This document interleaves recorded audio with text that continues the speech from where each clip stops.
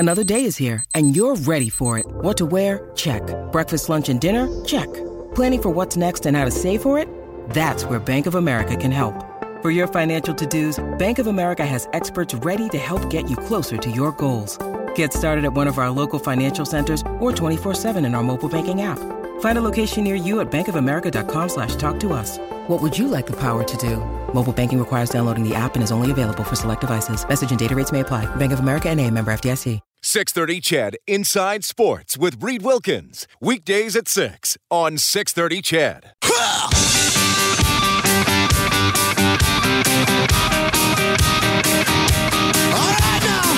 Edmonton's home for breaking news on your favorite teams. This is Inside Sports with Reed Wilkins on the voice of your Edmonton Oilers and Eskimos. 630 CHED.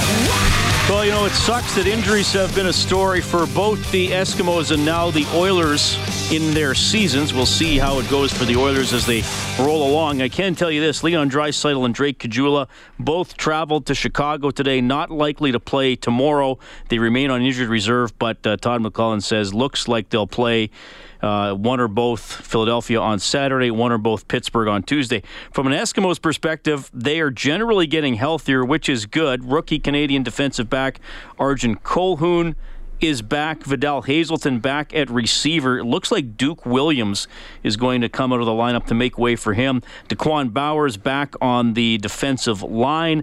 However, on the O-line, Joel Figueroa, who played a lot of that game on Saturday against Toronto on one leg, he's out of action. Left to right, looks like the O-line will be Kelly, Beard, Sorensen, O'Donnell, and Batiste, the Anthony Batiste, the veteran who I think he's just played one game this season. He's going to pop into action.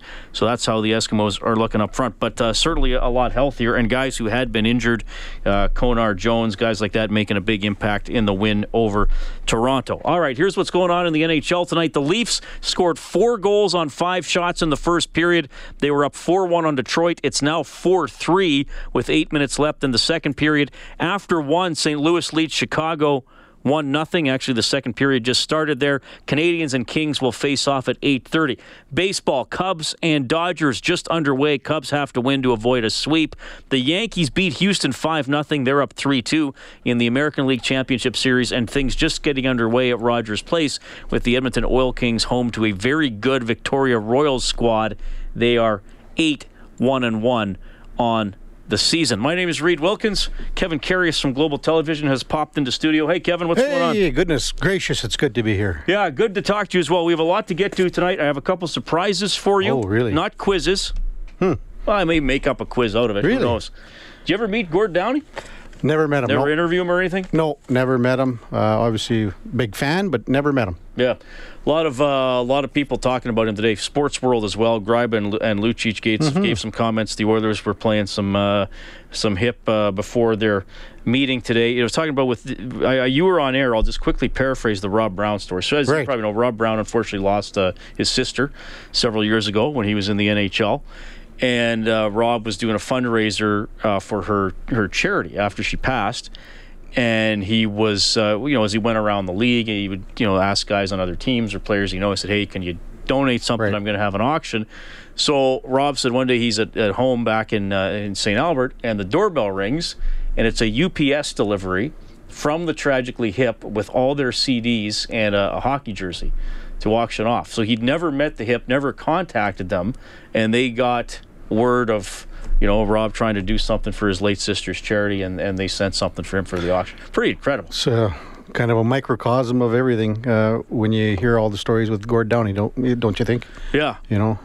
That's a true Canadian thing, like just helping, and then they represented so many things about our culture, and they're interesting because they never really were huge in any other. Like I know they have fans in other countries, but that's what made them so great in Canada, because it was almost like we had our own little secret here. Right, that's a good way to put it. And I mean, it's befuddling why they weren't more popular elsewhere, but. You hear a lot of stories today. One of the stories I heard, every time they went and played maybe in the northern part of the States, call it Detroit, wherever else, Detroit, Buffalo, all the fans came from Canada to see him, so the Americans couldn't buy the tickets. Right. So that's how popular they were with the Canadian music fans. So yeah.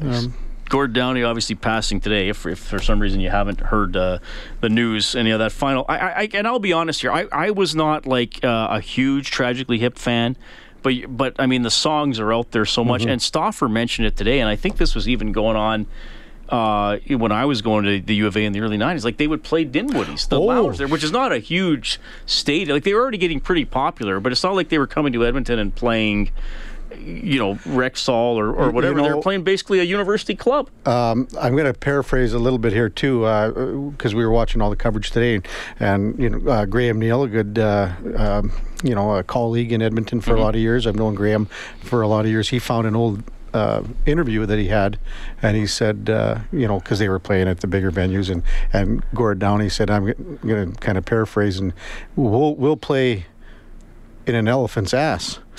And if that's okay with everyone. Right. And then he said, and we'll be on time.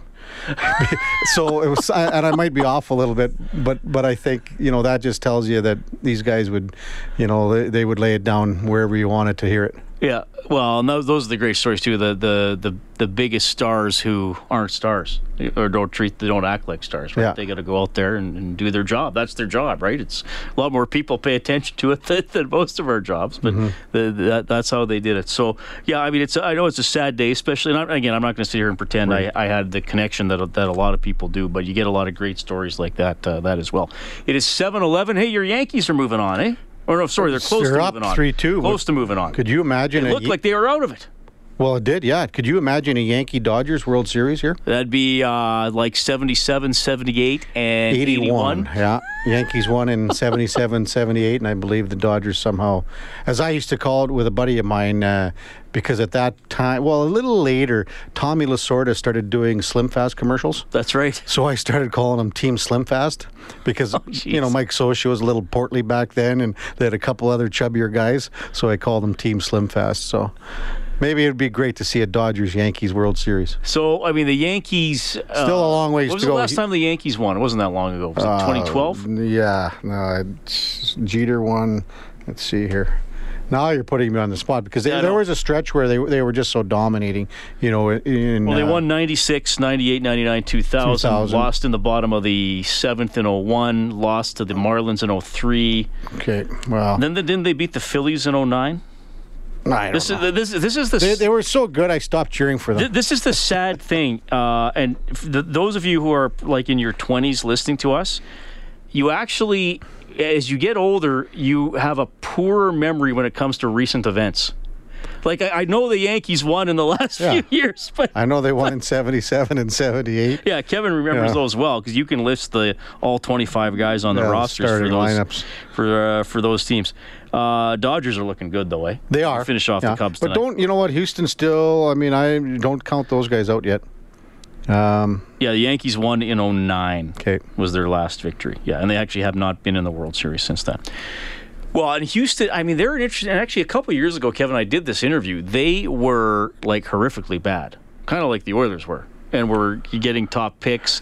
And Sports Illustrated did that cover story 3 years ago, your 2017 World Champions, which, like you said, is still possible. Mm-hmm. But the guy, I think except for Springer, the guys they highlighted as the core of a future championship team didn't pan out, where they got rid of.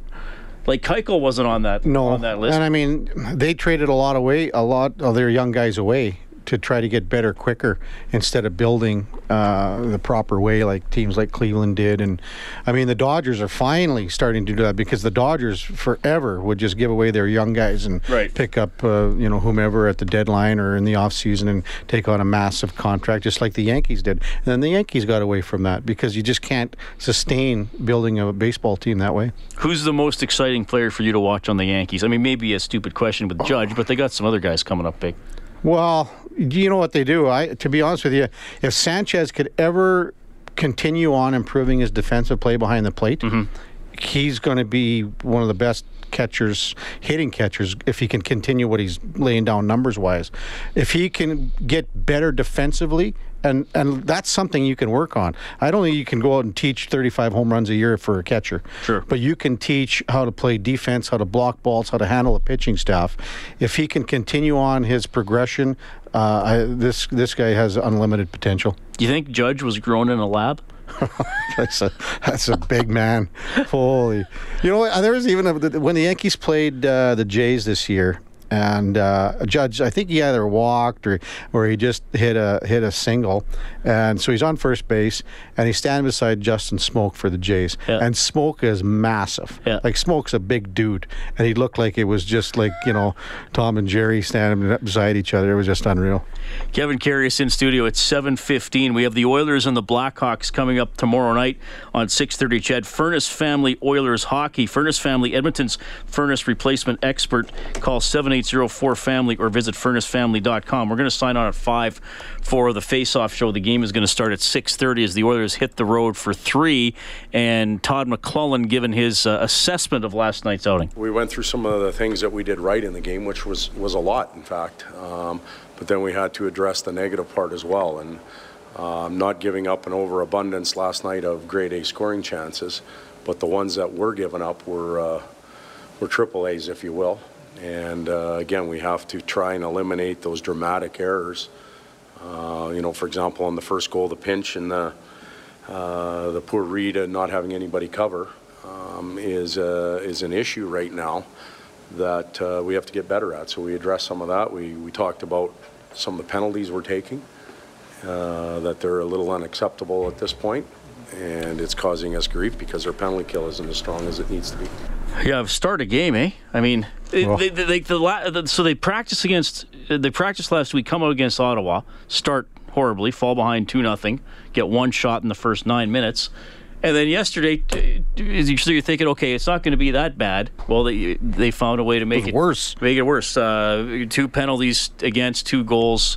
The goal 20 seconds in. I mean, I credit to the other teams, but I've been saying this, especially that first period yesterday. I mean, get out of your own way.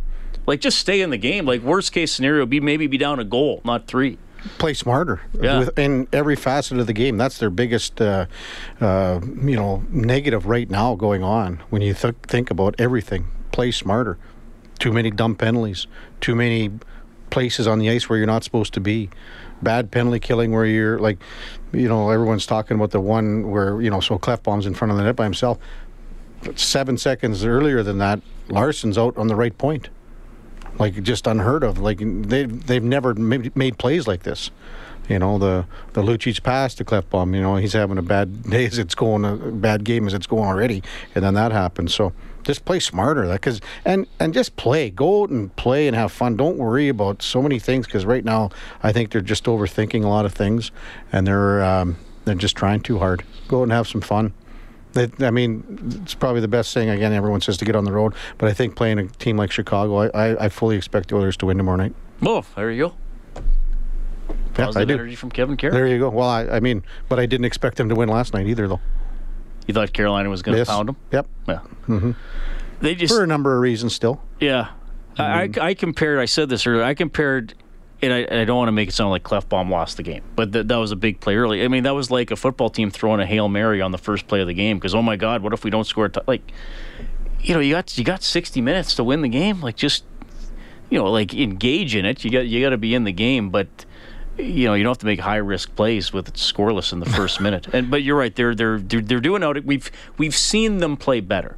Mm-hmm. Right? This isn't the team that they finished last year and they look the same. I mean, we've seen them play better.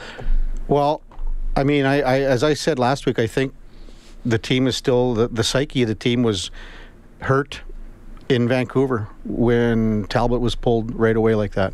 And I talked about it last week, remember? Yeah, Simpson didn't like it either. Yeah. I said the psyche of a team at that point. And then the problem was, so now you have the next game in 2 days, so you didn't really have any practice time to get things ironed out because they would have got home late. And now you have 4 days off after the Winnipeg game.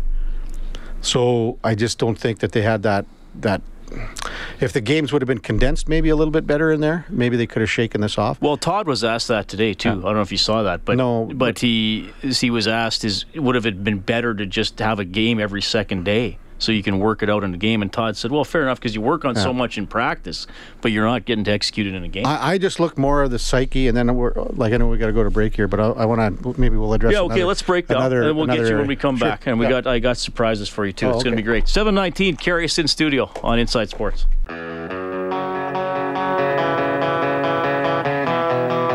This is Cam Talbot from your Edmonton Oilers, and you're listening to Inside Sports with Reed Wilkins on Oilers Radio 630 CHED.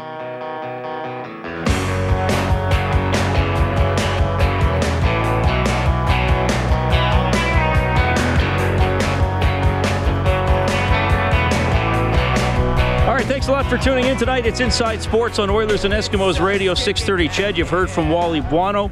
You've heard from Rob Brown. Kevin Carius is in studio. You get him on Global Television. He joins us every non-game day Wednesday. Does that make sense? Non-game day Wednesday. Every time of the year, there's not an Oilers game on a Wednesday, you drop in. Because when we got an Oilers game, we got the Oilers game. That's right. Darcy says, Reed, I saw the Hip to their first visit at Dinwoody. They were like any garage band back then. Later had a backstage pass and they played the convention center. It was an unruly crowd and plastic beer containers were being hurled towards the stage. Gord Downey declared they would never play this city again. Quite ironic, reflecting on it all today. That is from Darcy. Well, he was upset. It's just like, when your teacher turns the lights off and on and says you're never going to have gym class again. Never happened to me. Oh, okay. We had no power. You were well behaved in those one-room schools. Flatsville, Saskatchewan, or whatever it was called. Crooked Lake. Yeah, nice town. Cubs and Dodgers underway, top of the second inning. No score. Okay, so we got the Oilers and the Hawks coming up tomorrow night. I got some surprises for you, Kevin. I was mentioning the Eskimos getting a little bit healthier. Let's touch on them. I mean, to me, they executed at the end of the game, but Gable is making a difference. He's definitely making a difference. It adds a dimension. We talked about it last week. There's no doubt about it. And when you have, it's almost like John White again, right? Remember when John White was really humming along and was knock off 6-7 yards a carry on first down? Now you've got second and short, everything manageable, opens up the playbook entirely. And that's been one of the keys of moving the ball. We kind of addressed, Jack Haskins was down there today, and about the fact that Jason Maas is resting a lot of guys in and out, like John Chick, Odell Willis, to keep them fresh for this next, what they hope to be a good month here yet. So I think that could be a critical aspect as well. I mean, as Jack reported, like John Chick had probably his best game as an Eskimo by far, maybe his best game in the CFL for a number of years. Now if Odell Willis can pick up where Chick left off as far as his play and elevating that, I mean, it's only good for the club down the stretch. And now they don't have any condensed weeks, right? So maybe more of a regular type schedule. They're in BC on Saturday. I'm going to play you some Wally Buono clips too when we get back, because he's always so interesting to talk to. Kevin Carius in studio, Inside Sports on Oilers and Eskimos Radio 630 CHED.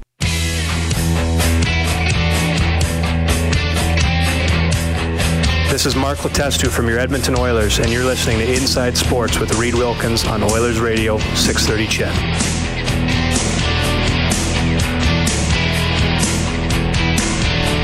All right, thanks for tuning in tonight. It's 7:34. Here's what's going on in the NHL. 5-3 Toronto over Detroit. That is after 2.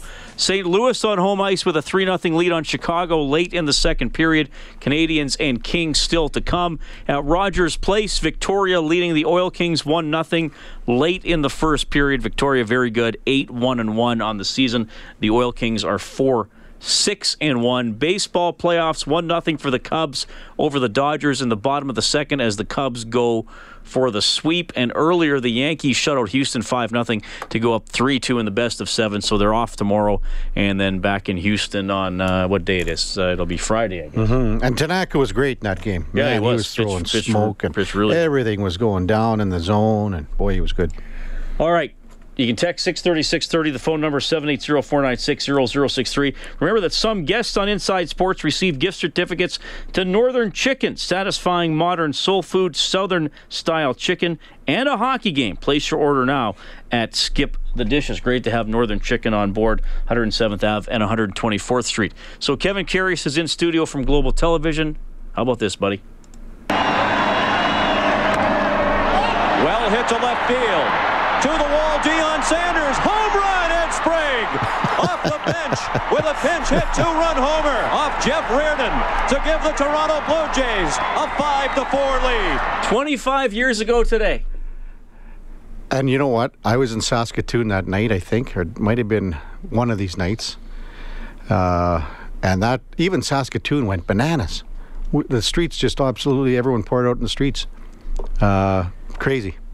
That was, for those of you who don't know what that is, that's Ed Sprague, top of the ninth at Atlanta, Game 2 of the 1992 World Series.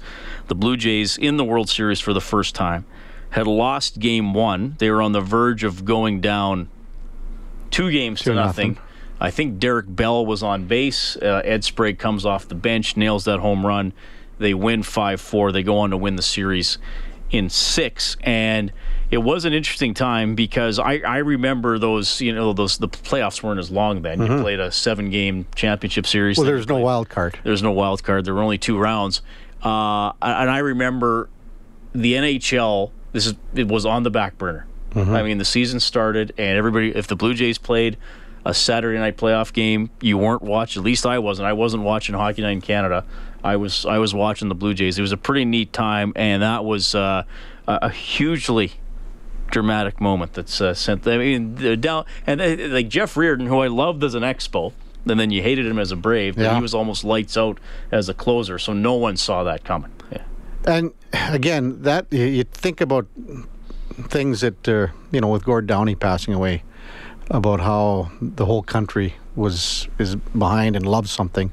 That's a perfect example of it back then. As you said, hockey was on the back burner. I mean, for the first time. I mean, that's Sean McDonough. Sean McDonough doing Monday Night Football. Does Monday Night Football. And again, so 3-4 games later, his line is, and for the first time, the World Series pennant will fly north of the border, right? So that's, so it's kind of, just on Gord Downie's passing that you have something 25 years ago and that the Jays were just they were a big part of Canadiana at the time too, because, they kind of brought our country together at that time too. So the Jays won in Game 6 in extra innings in Atlanta. I didn't look this up, but here's my random quiz for Karius. The winning out, who bunted, who fielded it, and threw it to who? Mike Timlin. Yeah, fielded it. Mike Timlin was on, and Joe Carter was at first base. Yeah, do you remember who bunted for the Braves? Otis Nixon. Yeah. And Joe Carter. 3 for 3. Yeah, and Joe Carter, who was usually an outfielder. Well, and that's the other thing too, because you look at the Jays would have used their bullpen up, right? Yep. And they would have probably, and being in a National League ballpark, so there would have had to been several double swaps at that point. But didn't Carter play a couple games at first in that World Series? I'd have to go back. May have, yeah. But even at that point, and was that 11th inning or 10th? I think it was 11th inning, yeah. So you're looking at Timlin. He would have been a pretty young reliever at that point, so they would have went through their bullpen and pitched the 10th and the 9th with, the big guns, Dwayne Ward. Yeah. I think Henke was gone, wasn't he, or hurt? It's hard to, I can't remember now, but I think Ward. Henke might have been gone already. So they would have went hard with those guys to start things off, but man, 25 years ago. That was crazy. Yeah. Dave Campbell, my producer, said, "Hey, I threw some audio in the folder." And I was like, "What?" Ed Sprague homer. And I was like, "Why would you?" He's like, 20. I was like, "Oh my gosh, 25 years." Super Dave comes through. That's amazing. 780-496-0063. We have Jim on the line. Hello, Jim. Hey, how you doing? Doing well. Jim. Well, I'll tell you, let's talk Oilers for a second. What troubles me is when you look on paper, with the exception of Strome and Yamamoto, this is the same team we watched last year. And I just look at this, and it's not about skill. It's not about skill. You see effort. Are they losing confidence and starting to believe in themselves again? Jim, I'm gonna put you on hold because you're cutting in and out there. Kellen, check that connection. But I think he said, with the exception of Strome and Yamamoto, the team is back. I mean, you got Jokinen as a new guy. I couldn't really hear. Yeah, sorry, Jim, you were cutting out a little bit. I think your point is a lot of the team is back, but they're not playing the same as they did last year. Yeah, he's off. We don't have Jim. I'm really sorry. We couldn't hear him there. Well, but he can call back if. Yeah, we can try, or if he's got a landline. But I think that's why I think some of it is mental. They're maybe pressing a little bit too much. And here's the thing: we know there are a lot of individual players on that team that we know are capable of playing better because we've seen them do every it. one of them. We've seen almost every one of them. There isn't. If you're giving grades out right now, if you're giving grades after 5 games, there isn't one player that's getting an A. Is that fair enough? Well, no, I wouldn't give anybody. There isn't anyone that's getting an A. No. And I mean, the closest you could maybe talk about Nugent Hopkins. You can talk about. Having said that, his play has fallen off the last game or so too. There's no one that gets an A. So, not even anyone close. No, and there'd be a lot of D's probably. Yep, and a lot of incompletes. And well, sure. I mean, it's hard to. But if you're going to do grades after five games, let's be honest. That's how poorly everyone is playing, and that's just the way it is. And that they have to fix it and play smarter, as I said a little earlier, and turn around. And I mean, the capabilities and the abilities are there. They just have to go out and do it. Yeah. Well, there's too many self-inflicted wounds. There's too many bad penalties, and then the penalty killing is no good, and then the goalie's not giving you a clutch save at the right time. I said this to Jalen and Andrew earlier. There were 2 breakaways in the third period. If you just look at one-on-one showdowns, Oilers lost them both. Yeah. And then they lost by 2 goals. Maroon scores, it's tied. It's tied 4-4. And then how does Carolina, I mean, talk about confidence and being rattled. How does Carolina feel? Absolutely. You get a shorthanded goal to go up 4-1, and then 6 minutes later, you're still in a tie game. Mm-hmm. Whereas Ward makes that save, and then Slavin had an incredible game. Because Ward's third goal was bad. It's a bad goal on Lucic. Yep. So he rebounded, and he came up with the save. Yeah. Chicago tomorrow. I mean, look, it changes the complexion of the season a little bit because it's hard to scratch out points, and I don't think the season is over. I don't think they're going to finish last. But now you look at it where it's like, okay, this could be a bit of a process to get back to 500 and then to crawl back into a playoff spot and try to limit damage for future losing streaks. I mean, it's going to has the potential to be a bit more of an uphill, exhausting type season.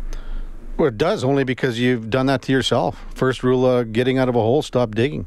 And I mean, like, when you look at this schedule after 5 games, I'll bet you 90% of Oiler fans... Well, would have had 3 wins easy. Easy. Not 4, yeah.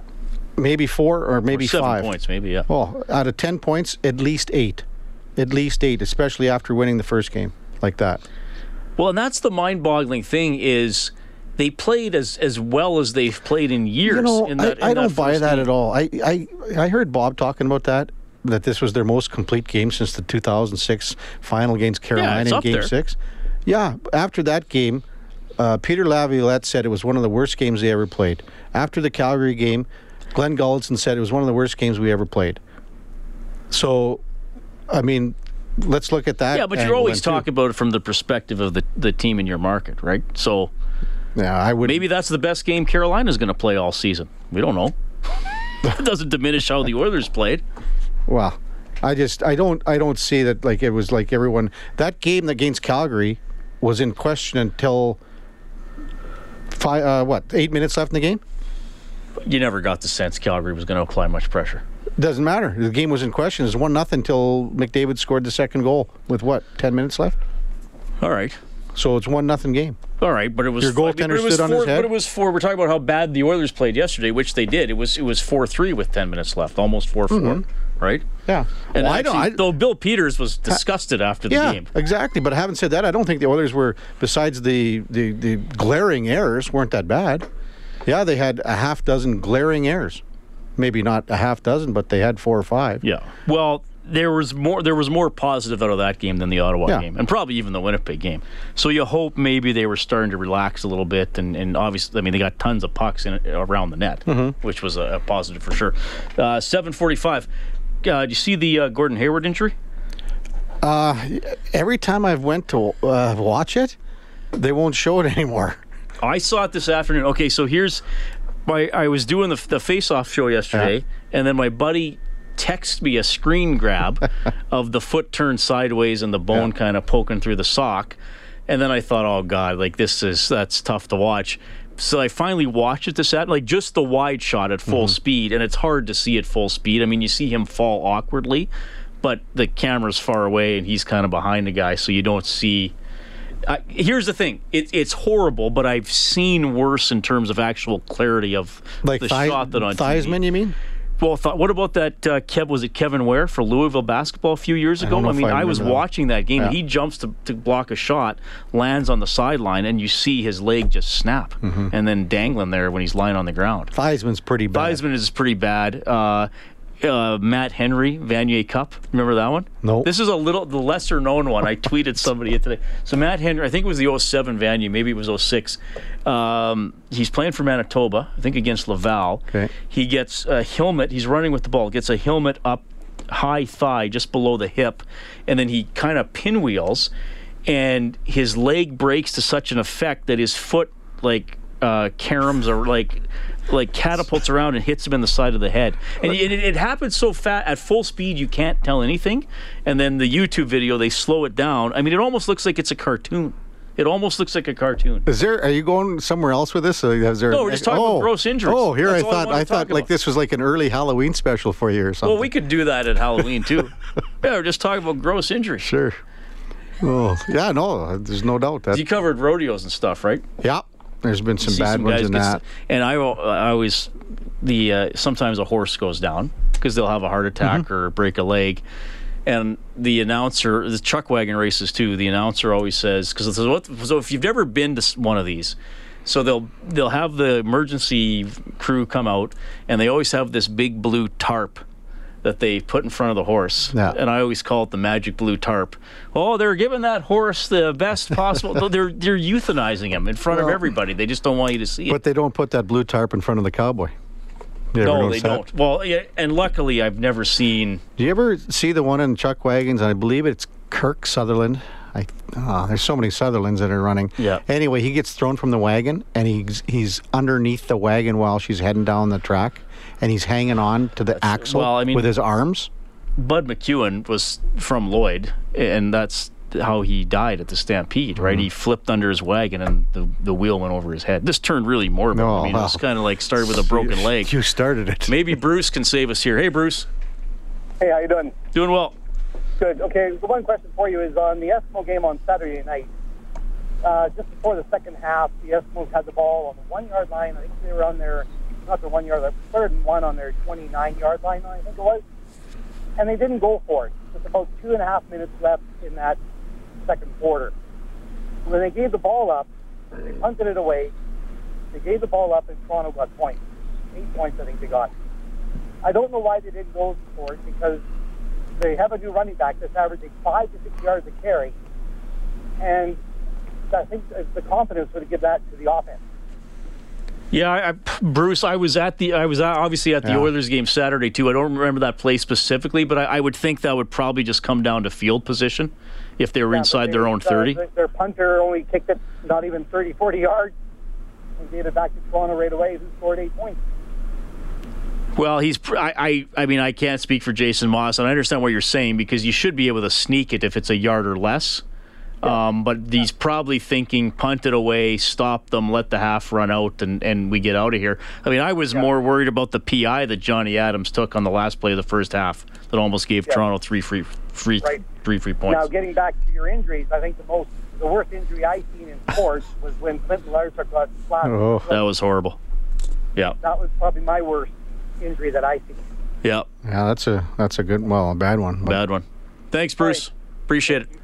That's Bruce, 780-496-0063. All right, here's what we're going to do. Kevin, thanks for coming in. I'm going to send you home. We're going to take a quick break, and we'll have a special Gord Downie tribute. All right. The relationship I think about and talk about and think about the most is my relationship to these guys. I just feel like we're heading in the right direction, and low lo and behold, it's really our relationship that I'm talking about. And from that, good things can happen. I'm always writing every day. When I found something that spoke, I knew it. And that wasn't something I necessarily labored over. You know, songs are only half finished when they're recorded. You have to perform them to finish them. I feel like that's what's going on every night, that you're still trying to finish this song. Just giving everything all out is actually the easiest thing to do. The lyrics get me there, and the music the band provides gets me there. I couldn't really do anything about it. There's a lot of emotions, you know, anger, fear. So the idea of kind of going out and challenging yourself and either playing to people that have never seen you before or doing things in front of the people that have seen you before that they've never seen before. Anything I had done up to that point didn't seem applicable somehow, and that I hadn't been reaching that. You make so many mistakes. You know, mortality's not even really relevant. And as cold and calculated as those decisions seem, they're actually, I think, a bit of an oasis of comfort, because at least you're moving towards something now. Because it cleared my mind, it focused my attention, it focused everything. But I do know that I'm planning on, you know, having a beginning and a middle and an end. I'm not going to conserve, I'm not going to leave anything on the table. I'm just going to use it all up and pack it with all those feelings I have of love for my friends and my bandmates and people that supported us. And I just really wanted it to be that, to be ample and grateful in every way. And I wanted it to show. Because you know that nothing will be the same anymore. And try and live a beautiful, great life with your family and reality. And that's very freeing. Gotta go. It's been a pleasure doing business with you. It's going to be all right. That you know it's going to be all right. That you know that everything's going to be all right. Thank you, everybody. Thanks for listening to that. No matter what. Thank you very, very much. Have a nice life. 630 CHED Inside Sports with Reed Wilkins. Weekdays at 6 on 630 CHED.